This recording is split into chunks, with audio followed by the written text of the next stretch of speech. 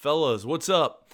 Hopefully you had a good week this week. Rolling into the next week, we've got some great podcast episodes coming for you guys. This one's an amazing one. It's really cool to see that we've been able to go not just across the country, but across the globe, really, to talk football with guys. And so that's been one of the most fun things that we can say is now we talk to guys in multiple countries, more than 3 countries now, and hopefully we'll even be adding on that. But you can go check out all the things we're doing at runthepower.com. Get all access pass. You can get a premium RTP Premium. You can get some clothes. You can just check out our free podcast. You can check out some of the free articles we've written. So a lot of things you guys can do there if you're itching or fiending for football to start over at runthepower.com. This episode of the podcast is brought to you by GoRoute. GoRoute brings practice efficiency into the 21st century with on-field digital risk coaches. Trusted at practice by more than 350 high schools and 30-plus FBS and FCS teams, GoRoute allows coaches to instantly send out scout cards and installs of players so that they can stay up-tempo all practice without the need for binders or managing multiple huddles. Compatible with all major play drawing systems and hand-drawn cards. GoRoute teams routinely double or triple their practice reps daily. If you value your practice time and want the best preparation, then you need to go no scout cards with GoRoute. It's really, really cool, guys. You make your scout cards. The kids wear a little wrist coach, and digitally those come up to those kids. You click a button, on to the next play. So unbelievable how much reps you can get in a short amount of time. Learn more at GoRoute.com or give them an email at sales@GoRoute.com. This episode of the podcast is also brought to you by Visus. Visus football helmets are different than other helmets on the market today. Their design reduces impact forces by yielding in a collision, similar to a car bumper. Concept so unique that the helmet was named one of Time Magazine's top 25 inventions of 2017. The Zero One is the top performing helmet for the 3rd year in a row in the NFL Players Association testing, and the Zero One is the highest rated 5-star helmet under 5 pounds in the Virginia Tech Star Helmet ratings. For younger athletes, Visus recently launched the Zero One Youth, the highest rated youth football helmet ever tested by Virginia Tech. The Zero One Youth was specifically designed for the speed and impact seen at the youth level. Protect your athletes with the top performing helmets in the game. For more information on Visus technology or to request team pricing or financing options, visit Visus.com on the web. Visus, protect the athlete, elevate the game. Last but definitely not least, this episode is also brought to you by Guardian Caps. Both of our programs at Broken Arrow and then with Walls at Ankeny invested in Guardian Caps this year, and they are definitely helping out our guys, we feel. They are soft shell helmet covers that reduce impact during practice, and they're used by over 100 colleges and 1,000 high schools. They also protect our helmets and keep them looking nice, so us as coaches aren't in there working on them before every game day. They're keeping them looking nice, which is obviously a big deal to the kids, that their helmets look nice going into games. Texas, Clemson, Oklahoma are just a few of the colleges using them. Check out our show notes to see what Coach Lincoln Riley thinks about them at OU and to get some pricing. And they are actually really, really, very affordable. So you guys check that out in our show notes or just go over to guardiancaps.com. On this episode of RTP, I'm going to definitely butcher Coach's name, but we have Benoit Drouin. Coach D talks about his unique football journey from the aerospace industry, how he loves Coach Malzahn's offense and gap schemes, and how he protects his gap schemes with plays like trap. You can follow Coach on Twitter at Coach_Benoit, which is Benoit. Hope you guys enjoy.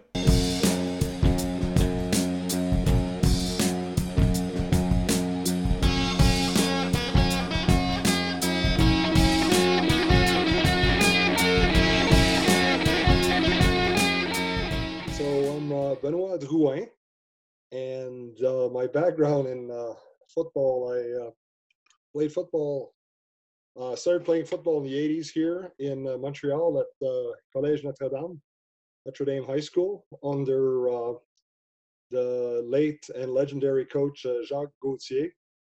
Coach Gauthier was instrumental in development of football in the province of Quebec. In fact, Division One football regular season championship trophy is named after him here for high school football in Montreal. And then I played 3 years in what we call CEGEP here, and we can get into detail what CEGEP actually is. And then after that, I played 5 years at the University of Waterloo in Ontario, where I graduated with a degree in mechanical engineering with a specialty in aerodynamics and thermodynamics. Jeez. So I'm have a little bit of a different background than most football coaches. No doubt. Yeah. In fact, a couple of years ago, I was spending time with the Montreal Alouettes here as a guest coach during their training camp, and their then head coach referred to me as a true rocket scientist who happens to do football. So that's always an interesting little sidebar. And then after that, I spent some time in business school, and while I was doing that, I started coaching I was running a scout team for my university team because I played linebacker. I prepared for these teams for 5 years in a row, so that's kind of how I got into coaching. However, after that, I started my career in working in aerospace, and I got away from coaching for a while. And I always had the itch to get back in, but the mood never struck, and the timing was never right. Until one day, a good friend of mine, who was now daughter of our oldest, godfather of our oldest daughter, gave me a call, and he knew how to get me. He gave me the good old, "Hey, I need some help here. We're low in coaches.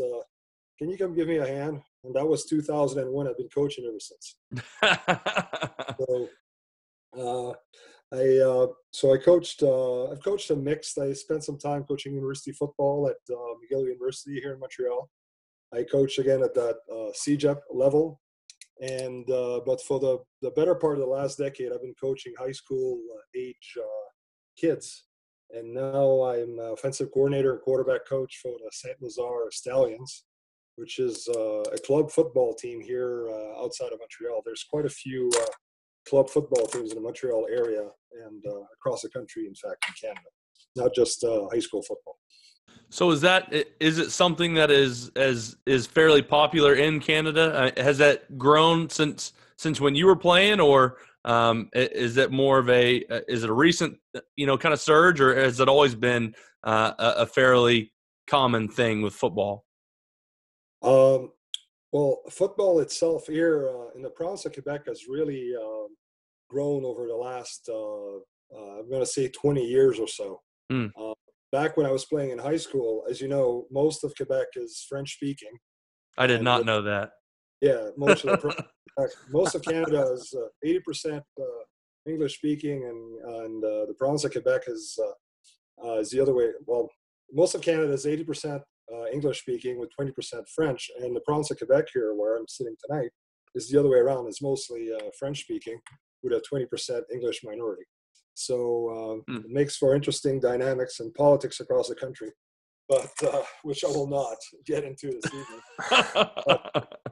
There has been tremendous growth here, gentlemen, in football here in the last 20 years or so. It started with a return of the Montreal Alouettes. They had the Alouettes in the Canadian Football League, left in the 80s, and mid to late 90s came back. And they got really good really quickly. And at the same time, some French Canadian universities started playing football, and it started a whole wave of interest in football, especially here in the province of Quebec. Coach, you got me interested now. You said you have a background in thermodynamics and aerospace, and a couple of guys that I know have a little bit of a background in that. They coach at the University of Nebraska. I know Mario Verduzco there, the quarterback coach, is heavy into a lot of the dynamics of throwing a football and, some of the, air pressure. I mean, all the different things he talks about, the way it throws. So, no, you're a quarterback coach. Are you able to kind of use some of that knowledge to help some of your guys? Hey, this is why we want a ball to spiral. This is why we want the ball to be able to do this. I always find that interesting because, a lot of those guys usually have a pretty good way of maybe breaking things down and teaching kids how to throw the football. Yeah, we always get a kick out of this, of talking about conservation of momentum, talking about the quarterbacks, about the importance of throwing as you move, especially when you're throwing in movement, throwing downhill towards your target. And I get into the whole conservation of movement, conservation of momentum, I should say. And that always gets a lot of wide eyes. And but my favorite the all time is, and I stole that from Bill Walsh, always threw the post to the right and the go route to the left.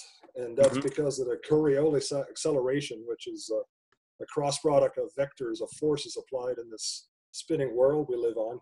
That when you throw in a right-handed quarterback throws the ball will always tend to fade from right to left. So when you throw a go route, you usually want to throw that left because the ball is going to travel from the receiver towards the sideline, making it easy to throw a go route. And the same thing, if you throw a post to the right side of the field, where being again a right-handed quarterback, the ball is going to follow the receiver down. So I always get a lot of bizarre looks when I bring this up during football meetings. That this is why we throw a go to the left and a post to the right. Coach, we did the exact same thing when I was coaching with our QB. You know, it was the same type deal. I mean, he could throw it both ways, but it's like you said, when you watch a kid enough and you really kind of chart practice and you're charting where throws go, I knew that he was going to be more accurate when he did throw that post route, like you said, to the right side. And same thing with the kind of that inside little corner post, or we call it a cop route. He could really drill that thing when he was throwing it to his right side. And it said when you're throwing it to the left, a little bit more difficult for him. You'd find that ball would kind of work behind him. But then when you're throwing that go route or throwing that corner route, again, was going to be more accurate, kind of throwing that back to the left side. So it's interesting that you say that. It was kind of something, I mean, I probably didn't maybe know the science about it, but I could visualize and I could see those kind of targets. And I made sure, you know, again, I could call it both ways, but made sure that when we were going to take the shot and we wanted to be able to hit that I had it in the certain spot on the field, and I knew we were going to be throwing that one to the right most of the time. Yeah, it's good old Coriolis acceleration cross product. That's that's the physics behind it. Of Parker, course, and all everyone that. knows that. I heard something about a vector, Victor. That's all I heard. As soon as I heard vector, all I thought was Vector, Victor. But that's right. Uh, Coach, so uh, club teams, you kind of mentioned it's a club football team. Yeah, Is that the majority of the sports in Canadian high school? Are they club sports, or are most of them or some of them actually school-sponsored sports? actually, uh, most, especially, well, I'll stick to football. I'll stick to what I know, but most football across the country is school based. Actually, Oh, okay. there's some areas they have club teams where I am, and there's different. Like I was in Alberta a couple of weeks ago, and watching my nephew play, and there they have club teams in the spring, and then in the fall they go play for their high schools. In some other areas like where we are in Montreal, there are some schools, but there are also club teams that play during the fall season as well. So it varies from different part of the country, basically. How does that work then with the club? I mean, is that something where you guys are kind of have to actively maybe, you know, seek out kids or recruit kids for the program, or is that something where, you know, kids kind of tend to just show up on your doorstep, kids are interested in it? You know, what's kind of the process for getting athletes to kind of come out for your guys' club? Typically, it's the club teams are usually more in the areas where there are not school teams. There's exceptions, of course, to this, but typically the club teams are carved out by geography area, and so the club teams are there's of course friction from time to time when a really good athlete is can either play school or club, so you kind of stuck in the middle sometimes, where for some players are, but for the most part, it's usually it's both. Kids either play in their area where there's club and there's no school. They're in a school. There's no club. It's again, there's some overlap, but for the most part, it's very much regionalized that way. So I also coach at a high school team for the last 4 years, and there was just all the kids in that particular area went to that school. And in this club team I coach now, it's a much bigger area, but it's kind of the same thing. There's no real school in the backyard of this club team I coach for. When you get to coach at a club team, is that something that you guys get to have a weight program with those guys and a workout facility or program, or is when it's club it's kind of like, hey, you guys need to work out on your own and show up ready to practice when you get here? Unfortunately, that is the way with the club team. Because we don't have dedicated facilities per se. A lot of our guys work out on their own in different facilities, but it's not the same as in a school where you have them in class all day and you can push them in a weight room after class. It's a little bit different dynamic. Coach, being in Canada, and obviously hockey's kind of king, and it doesn't really matter what area I think you're in Canada. Do you kind of see that kids are maybe drawn to football because it's a little bit different season, and then at the same time there's still that physical hitting aspect? Guys are still wearing pads. They're kind of used to being able to do that. Do you see some of the carryover there from kids, and maybe that's kind of why the sport has grown a little bit?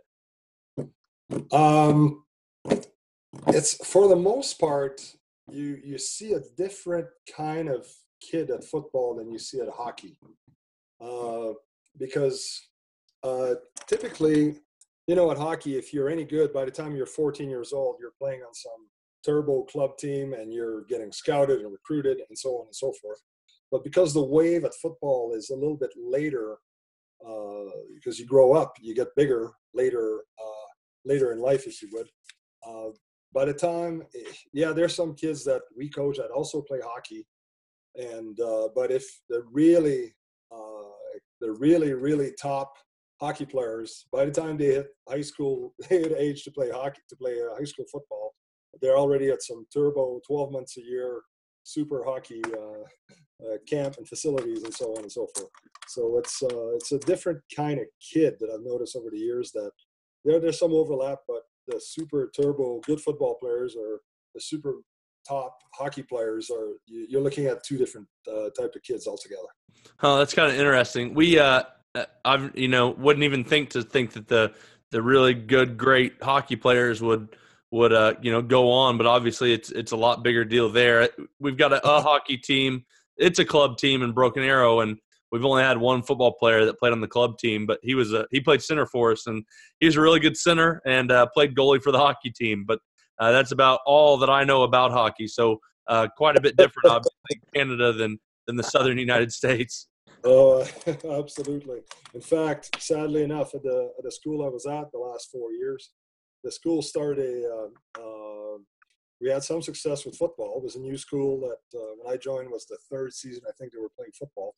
And so sadly enough, the school started a high school hockey program, and it was in rural Quebec, right on the corner of New York State, Ontario, and the province of Quebec.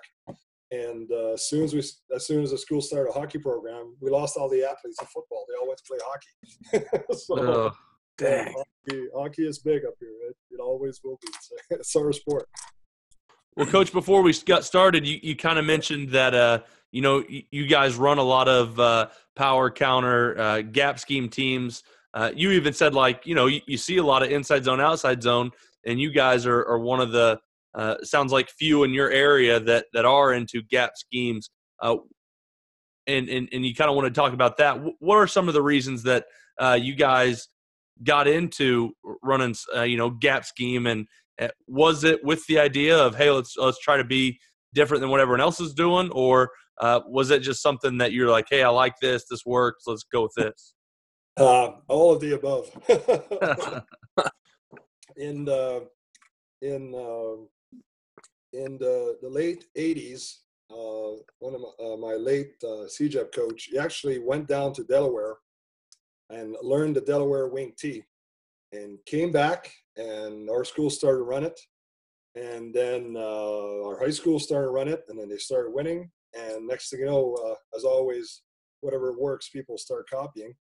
And so for a while here in the province of Quebec, everybody ran the wing T. It was wing wing central. And so when I got into coaching, I caught the tail end of this, and I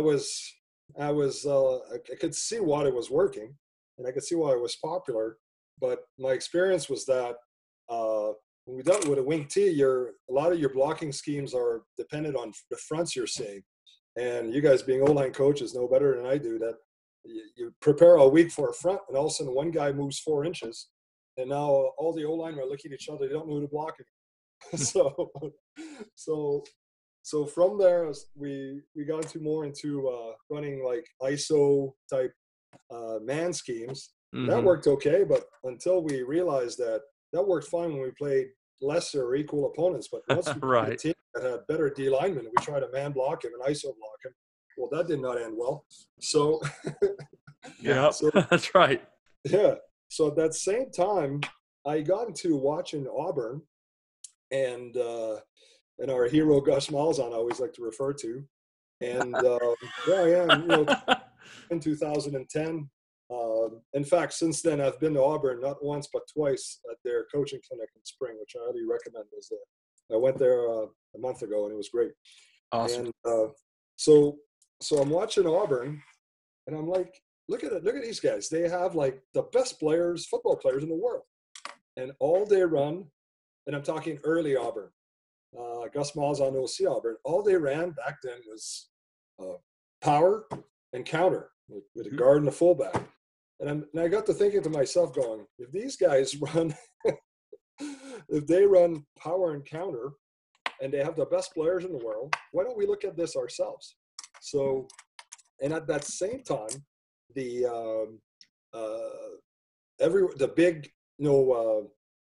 big move towards inside zone, outside zone, and zone read and rich rod was happening.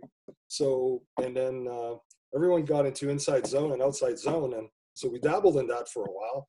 But to run zone, it's been my experience anyway, that you need kids that need a lot of time, because it takes a lot of time to teach all the combos and the calls and who's got who and so on. You need kids that have a lot of upper body strength, because it's 4 hands on a D lineman, 4 eyes on a linebacker. And you also need kids that understand football, because it's not natural to say, all right, you 2 guys are going to step to your right, you're going to double up on this guy, and if the linebacker goes over here, if he goes over there. So as this is all happening, we are coaching with all my fellow coaches. We're coaching. We don't have a lot of time to get ready. We don't have kids that have never seen a weight room, and we had most kids have never played football. So we try to dabble in zone, as you can imagine, that did not end well.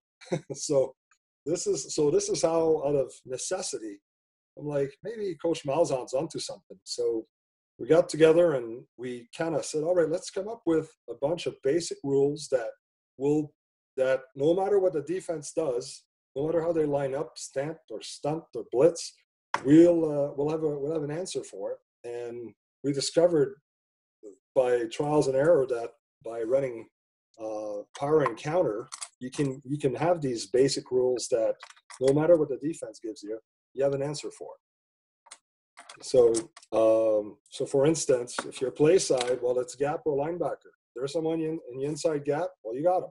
If you don't, well, keep going till the backside linebacker. There's no one in there, but someone blitzes, well, the gap fills up, you got him. So we say gap or linebacker 1,000 times per practice. And so that's how so again, from our hero Gus Malzahn, we got into the whole run power and counter as our base offense. And now, as time has moved on, still the University of Montreal and the Université Laval in Quebec City, 2 of the powerhouses here of Canadian University football, basically all they run is inside and outside zone. So that trickles down to the earlier levels. And most people we play run some kind of inside zone, outside zone. So one day when you get down block and you see guards pulling, we're so different that this has served us well over the years, because we're kind of the only game in town that is so committed to running power and counter here in Montreal. And it's just it's such a great thing for both those reasons. I completely agree. You know, and like the zone guys, I'm sure they've got their answers just as well. And if that's all they run, like you said, you got the time to do it and Yeah. you commit to it, they've got some of those same answers. But it is so easy with gap, you know, and guys can come off the ball a little bit harder. I think he'll play a little lower and like you said, hey, I've got gap to linebacker. Someone's in my gap, I'm going to work the backside linebacker. And now linebackers are trying to get used to seeing a pulling guard, and how do I fit that? Now a coach is trying to teach that. And then, like you said, they're teaching it in 1 week and then not going to use it again because they're going to see a bunch of zone teams. And so it really does. It's a week for that team to prepare for you because they haven't been preparing all year for it. Yeah, it's again, it's I don't know if it's for everybody, but in our in our experience here, that served us really well. That served us really well because it's something that back then we were coaching younger kids like 12, 13-year-olds, and not something we could get to explain to a 12, 13-year-old very quickly. And now we've graduated to 16, 17-year-olds, which are high school age kids, and now it's serving us really well. But it's different, like you said. It's very different from what everybody sees around town here in Montreal.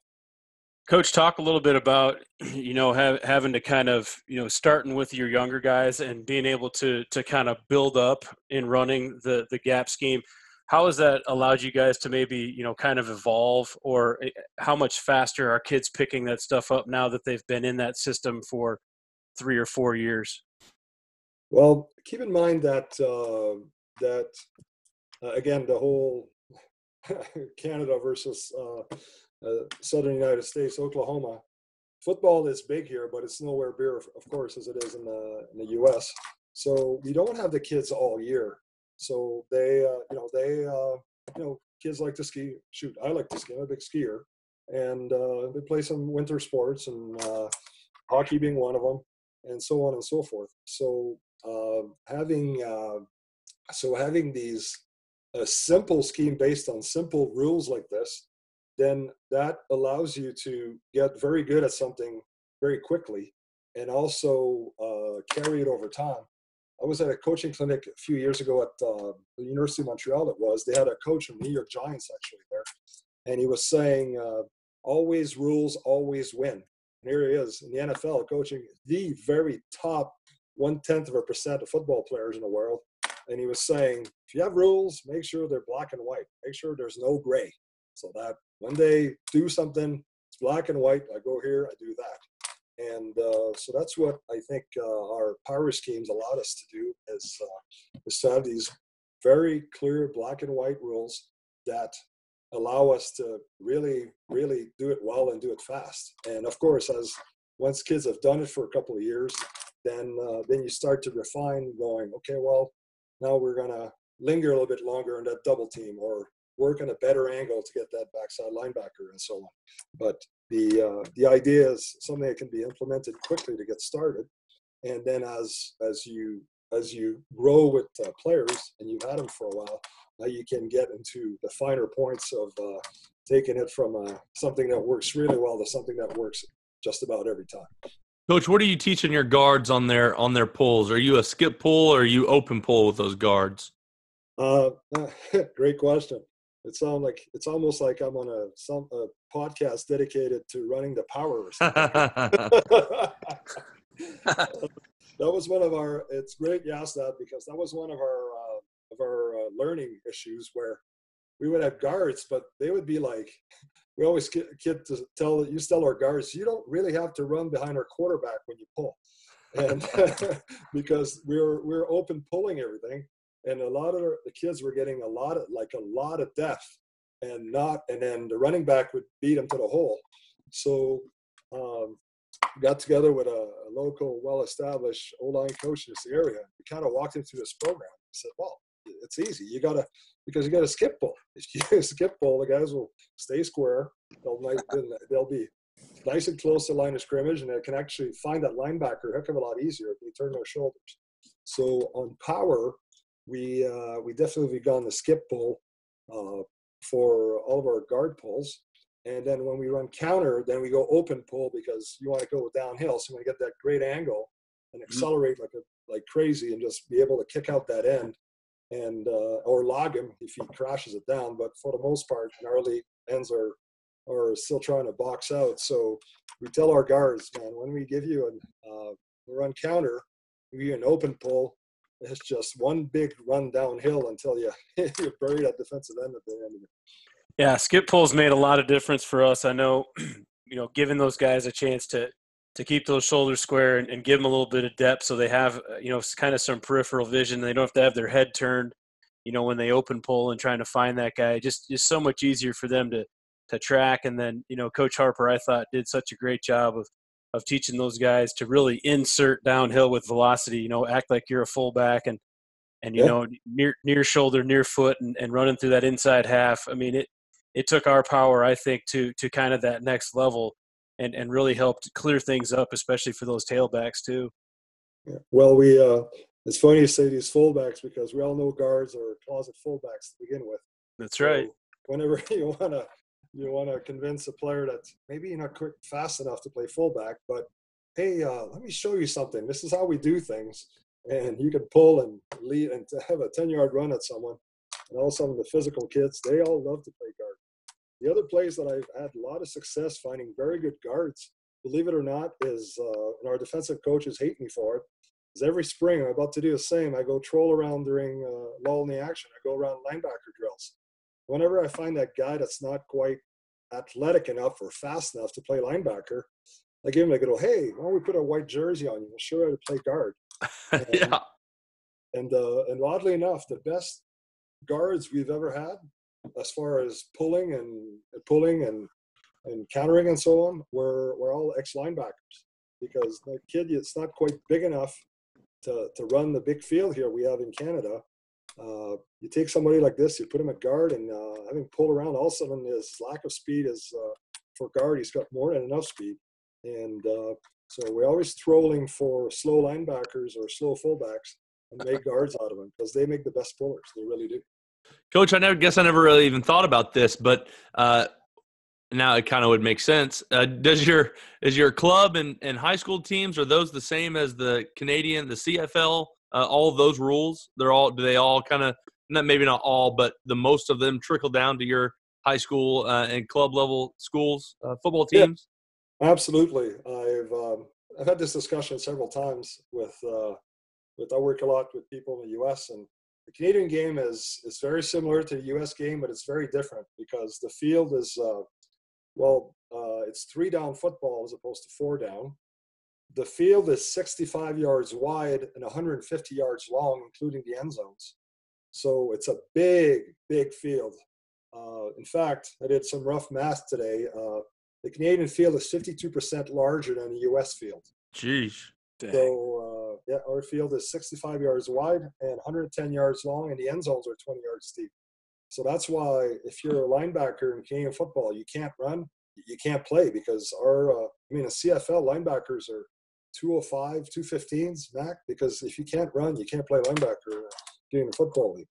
So in minor football, we play the same. We play 12 aside also, not 11 aside. It's another slight difference. So basically in 20 personnel, you have 4 receivers, not 3. So that makes it a little more dangerous on the defense. Yeah, we play 12 aside.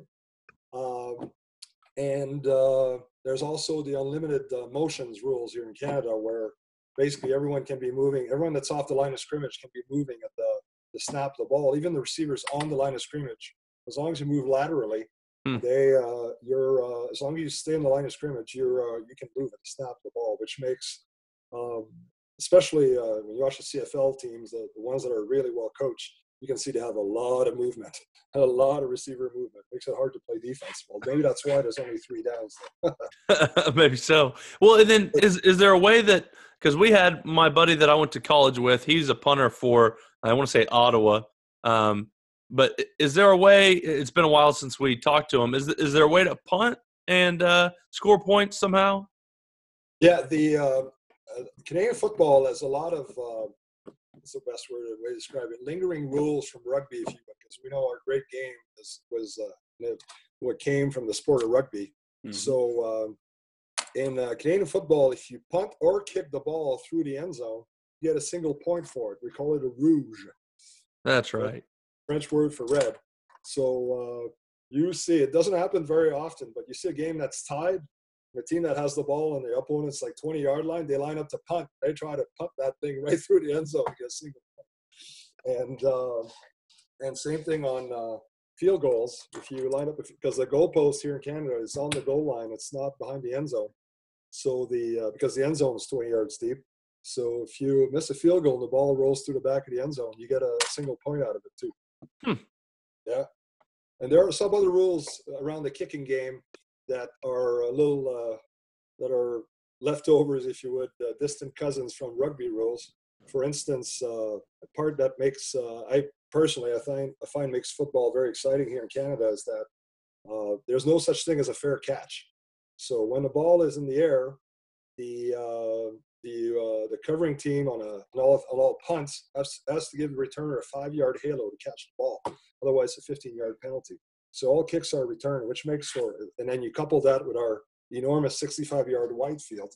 It makes the kicking game very exciting because it's how often you watch an NFL or a college game and every kickoff lands in the stands, let alone flies through the air. That's exactly right.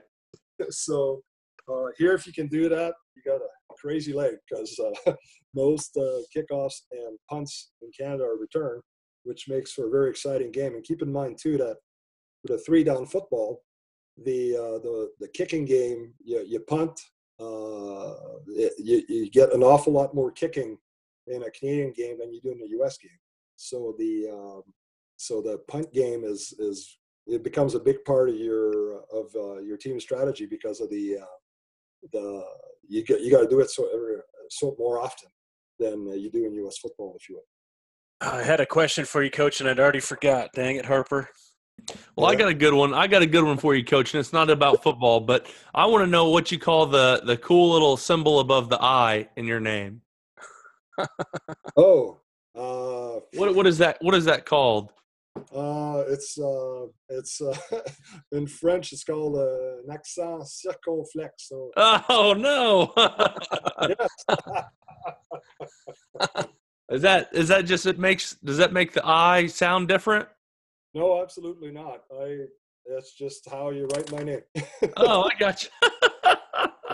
I gotcha. I like that.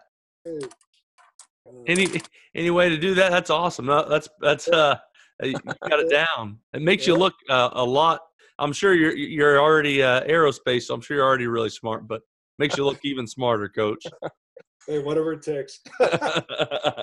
Coach, I remember my question. It was when you were talking about the goal post being on the goal line. So, I mean, we all know you're just going to smash power counter in for the touchdown, right?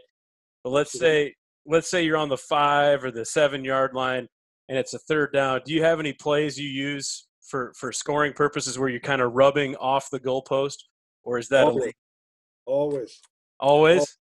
Most teams have the real football fields have a single post that's a yard or two in the end zone, and with the curvature, so the actual goalpost bars are on top of the goal line.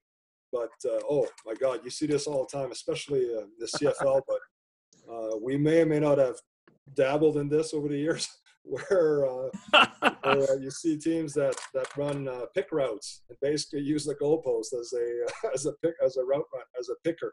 And the other thing that we may or may not have done over the years is very often we play on soccer fields, so there's actually 2 goalposts because the goalpost is literally on the goal line. So if we're lined up on a 2 or 3 yard line, we run power right at that goalpost because invariably some defensive players got to run into it. That is awesome. Yeah. So the scraping linebacker just hammers the post, huh? Yeah, so we may, I'm not neither denying or confirming, but that one saved somewhere in film under the best play ever. Yeah, it may have been done that when we're close to the goal line, we always direct our power right towards the goalpost for that very purpose. One extra blocker. Well, it would make sense too, because I mean, you obviously you guys have the deeper end zones too. So I mean, it's not, teams have to think about, in America, it's easy because for the defense, I should say, they can play cover zero, and the end zone's only 10 yards. Well, if a team plays cover zero and you run a rub route, you've got 20 yards to be able to throw that thing up over the top of that goalpost after the guy's been rubbed on it. So I think it makes a lot of sense. You see that we're a little bit old school when we go close to the goal line. We double tights, eventually go 3 running backs. Good old Maryland eye there. But you see that in the university and pro level where they'll remain in 5 receiver sets close to the goal line, but invariably there's some kind of crossing route that involves the goalpost near the goal line. Absolutely. We've seen even people running like a stick route type, and the stick guy basically plants himself right next to the goalpost. So somehow, some way, someone's going to get in trouble because there's this big, massive goalpost in the middle of the play. All I can think about is with all 12 of those guys on the goal line, you could go like double tight, double wing, and go quarterback, tailback, fullback. There's just so many gaps. I think it'd be impossible to stop. Yeah, there's a lot of ways to do it. We like to keep a receiver on the field, a wide receiver on the field for because it's our short yardage set, which we can use anywhere on the field, and we got a couple of because now if you bring everybody in the box, well, the defense brings everybody in the box, so you got a pure one-on-one, which we always like to get with an awful lot of field to work with. So usually leave our best receiver out on the field. And if we see a corner that is not doesn't match up real well, we'll play action something, roll out something to get to hit a double move or something like that. Is that something you've ever given your quarterback the freedom to where maybe in the middle of the field it's like, hey, we're going to run whatever, we're going to run power, but if the receiver that we got, which we like, if he's singled up, flash a sign out there, throw it up to him, or has it always been a called thing for you guys? We're evolving to that, and keep in mind something else I shamelessly stole from Gus Malzahn is going tempo and no huddle. So very often we check our plays on the sideline. We have a dummy count. If we don't get an offsides, everyone look at the bench type offense. We do a lot of that. Right. And or we'll give the formation. Everybody lines up. The kids get impatient. They're looking at us, and now if we see something we like, then we just call it from the bench. But as something we're going to start working on this year is that I've picked up from different places, and you see it all the time now, where you have a run play called, but in the backside you have a receiver running a route, and the quarterback has the option if he sees what you want him to see in the shape of one-on-one, or the corner is playing way off and that sort of thing, where the receiver will have the freedom to call a route, to run a route, and or to call his own route, look at a quarterback, tell the quarterback what he's running, and then based on getting ISO coverage and so on. So that's something we're migrating towards. You see a lot of, especially when you're watching college football, you see a lot of that now where Oklahoma is doing that day in, day out, where the whole team's running a play, and then you see the quarterback throwing the ball to a single receiver. That's because they saw something they like. And it kind of helps when you have Kyler Murray throwing it, but notwithstanding that. Kyler Murray and 4 draft picks in front of you, and a 5th one that'll be a draft pick in a couple of years. Yeah, well, like my whole college coach there, Chuck McMahon, he coached Canadian Football League for a long time after he was coaching me in college. He used to say, good players make good coaches, right? That's exactly right. But yeah, to answer your question, it's something we've called from the bench, but I should have a very smart quarterback this year, so we were going to give him some liberties like this as to, hey, if you see something like this, let the run play go, but just hit it. If it's a gimme, take it. If it's a gift, take it.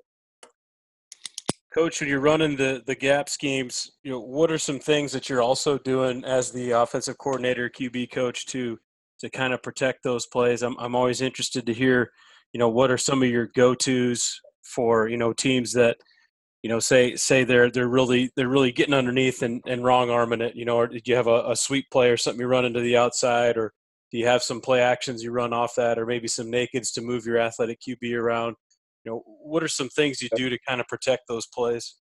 Well, the one thing, and that's from being surrounded by these damn wing T coaches all my life, is but there's a lot of merit to sequence.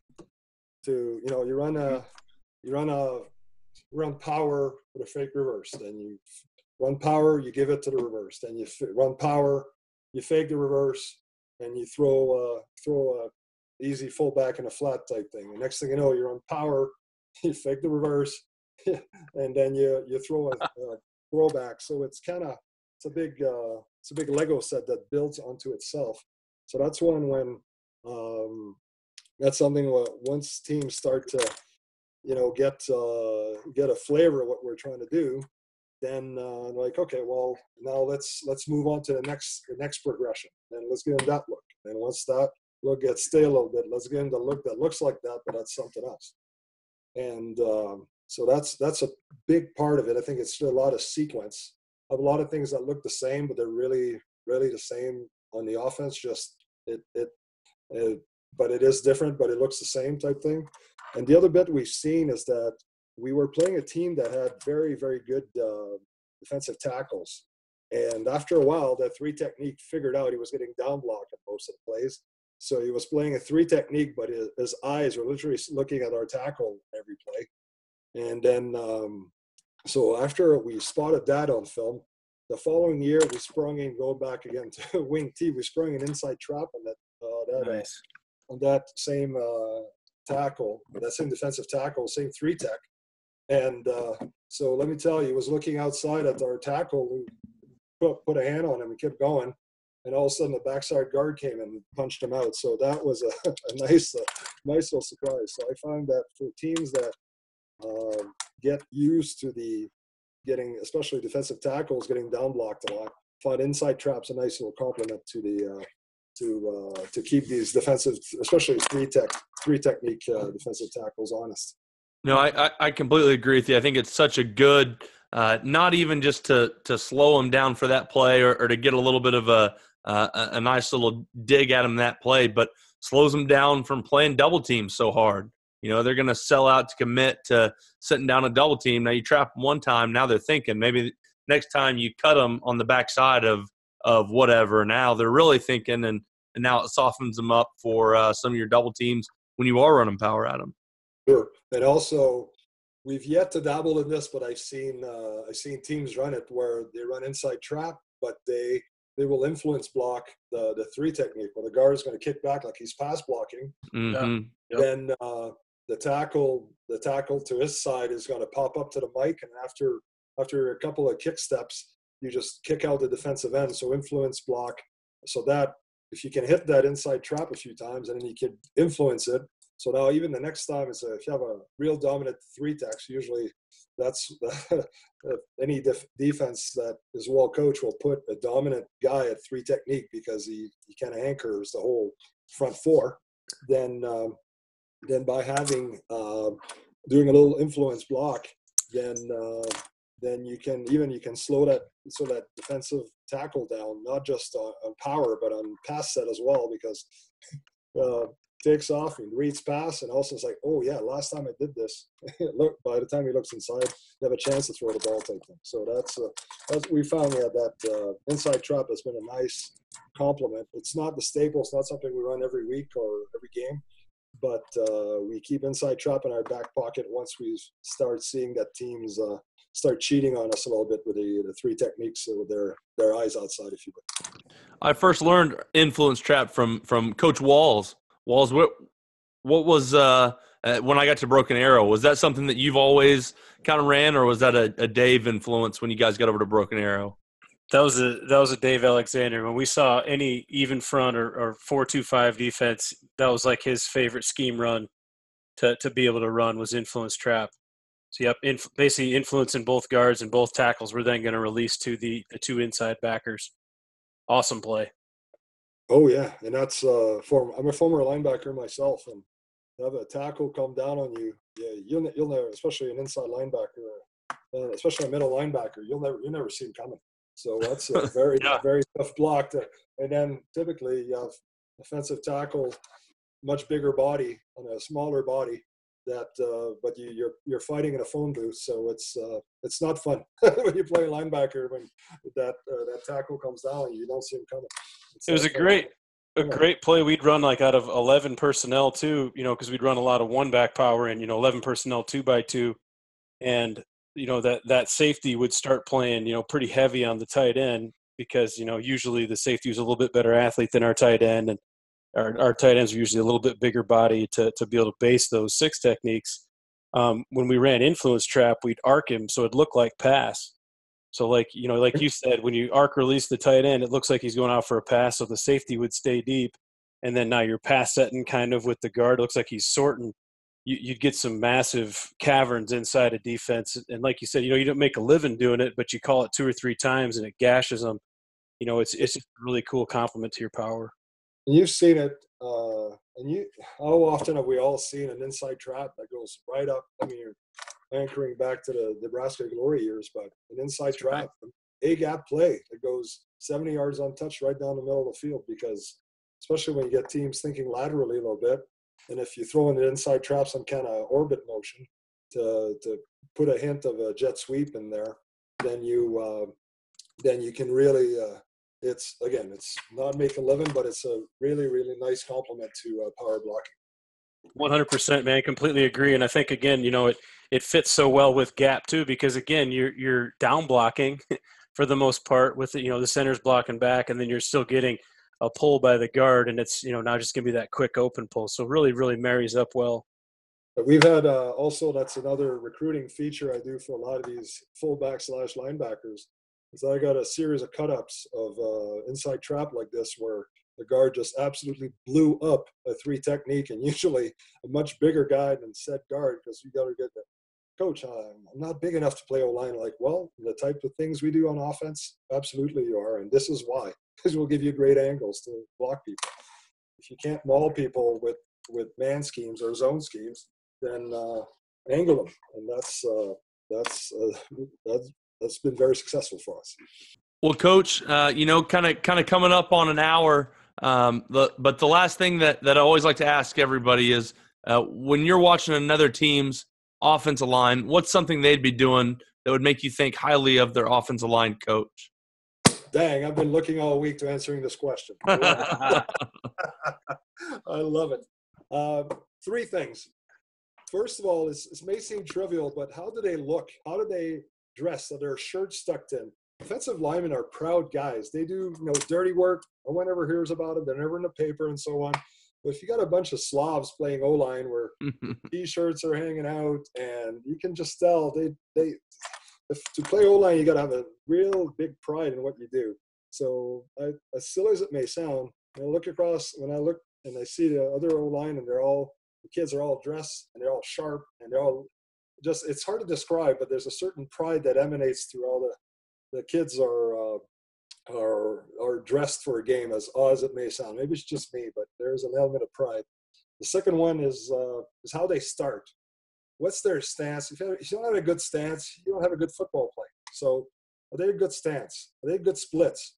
So when I look at a team and it's like, oh boy, these guys got sharp stance, their splits are all even, and they're communicating, they're pointing, they're talking to each other before the snap. I'm like, okay, we've got a game here. So, and the last bit is like everybody else. I'm an old linebacker, and I like to play football. I like to play offensive football with a defensive mentality. Is like you're going to be physical, and you're going to block until the echo of the whistle. And I'm usually pretty calm on the sideline, but one of the few things that makes me blow a gasket is when I see guys loafing in the O-line. So we're always harping on our guys that be proud of what you do, start to play sharp, and finish strong. That's something that we don't negotiate on. That's what we press in our O-line. And so when I see other teams that do these 3 things, we're like, okay, we got ourselves a game here. This is going to be a matchup. Here we go. Coach, man, I love it. Glad you put a little bit of thought into that. And I think, you're on to a lot of, kind of starting with that mentality, when you really talk about starting your install with a scheme like power and counter, that's what offensive linemen love. And I think it lets, the offensive line know that, hey, man, this is going to be on our shoulders, and we're going to be a super important part of the team. I mean, obviously we know that it usually starts up front anyway, but when teams know that their offensive coordinator, their head coach is putting an onus on that, and we're going to play physical and smash the ball, even if it is in 3-down Canadian ball, it's going to be a lot of fun. Oh, absolutely. And something just to add before we wrap up here, every night I bring chocolate bars to the field, and it's always, all right, we did a good job on offense tonight. We did a good job on defense tonight. We did a good job on special teams. Again, the emphasis on special teams in football. And I always got 2 or 3 spare ones in my jacket. I always feed the O-line before they get off the field. Always. Keep those guys happy, man. They'll keep those quarterbacks upright. Yeah, that's exactly right. Yeah, keep them well fed. Wise, like a popular internet blogger always says, that's right. Well, Coach, man, we appreciate you coming on, and as always, man, it's cool to meet guys who love this game of football that are all over the world, and to be able to hear the stories about, how they kind of got into the game, and it's such a cool thing to be able to, use technology, be it Twitter and Zoom, and being able to do this podcast to kind of connect guys all over the world. That's been a lot of fun for us. So we appreciate you coming on, man. Hey, likewise. Thanks for having me, guys. I really enjoy your show, and it's been a real honor to be on. Thank you. And that's going to do it for this episode of RTP. We want to again thank all of our sponsors. You guys make sure and go check them out. Help grow our community by telling other coaches about Run the Power. And if you enjoy running the Power, go get your shirt, long sleeve, or hoodie at runthepower.com. Also, if you have any topics or any questions you would like for us to discuss in the next podcast, simply rate our podcast and then leave a comment in the write a review section of the podcast app. This will help our podcast rating, as well as it'll allow us to answer the questions you all want answered. Make sure and go check out our blog at runthepower.com. Follow me on Twitter at Harper_Coach and Coach Walls at Coach Brady Walls. Run the Power now also has its own Twitter and Instagram, and you can find that at Run the Power. Hope you guys enjoyed this one. Talk to you soon.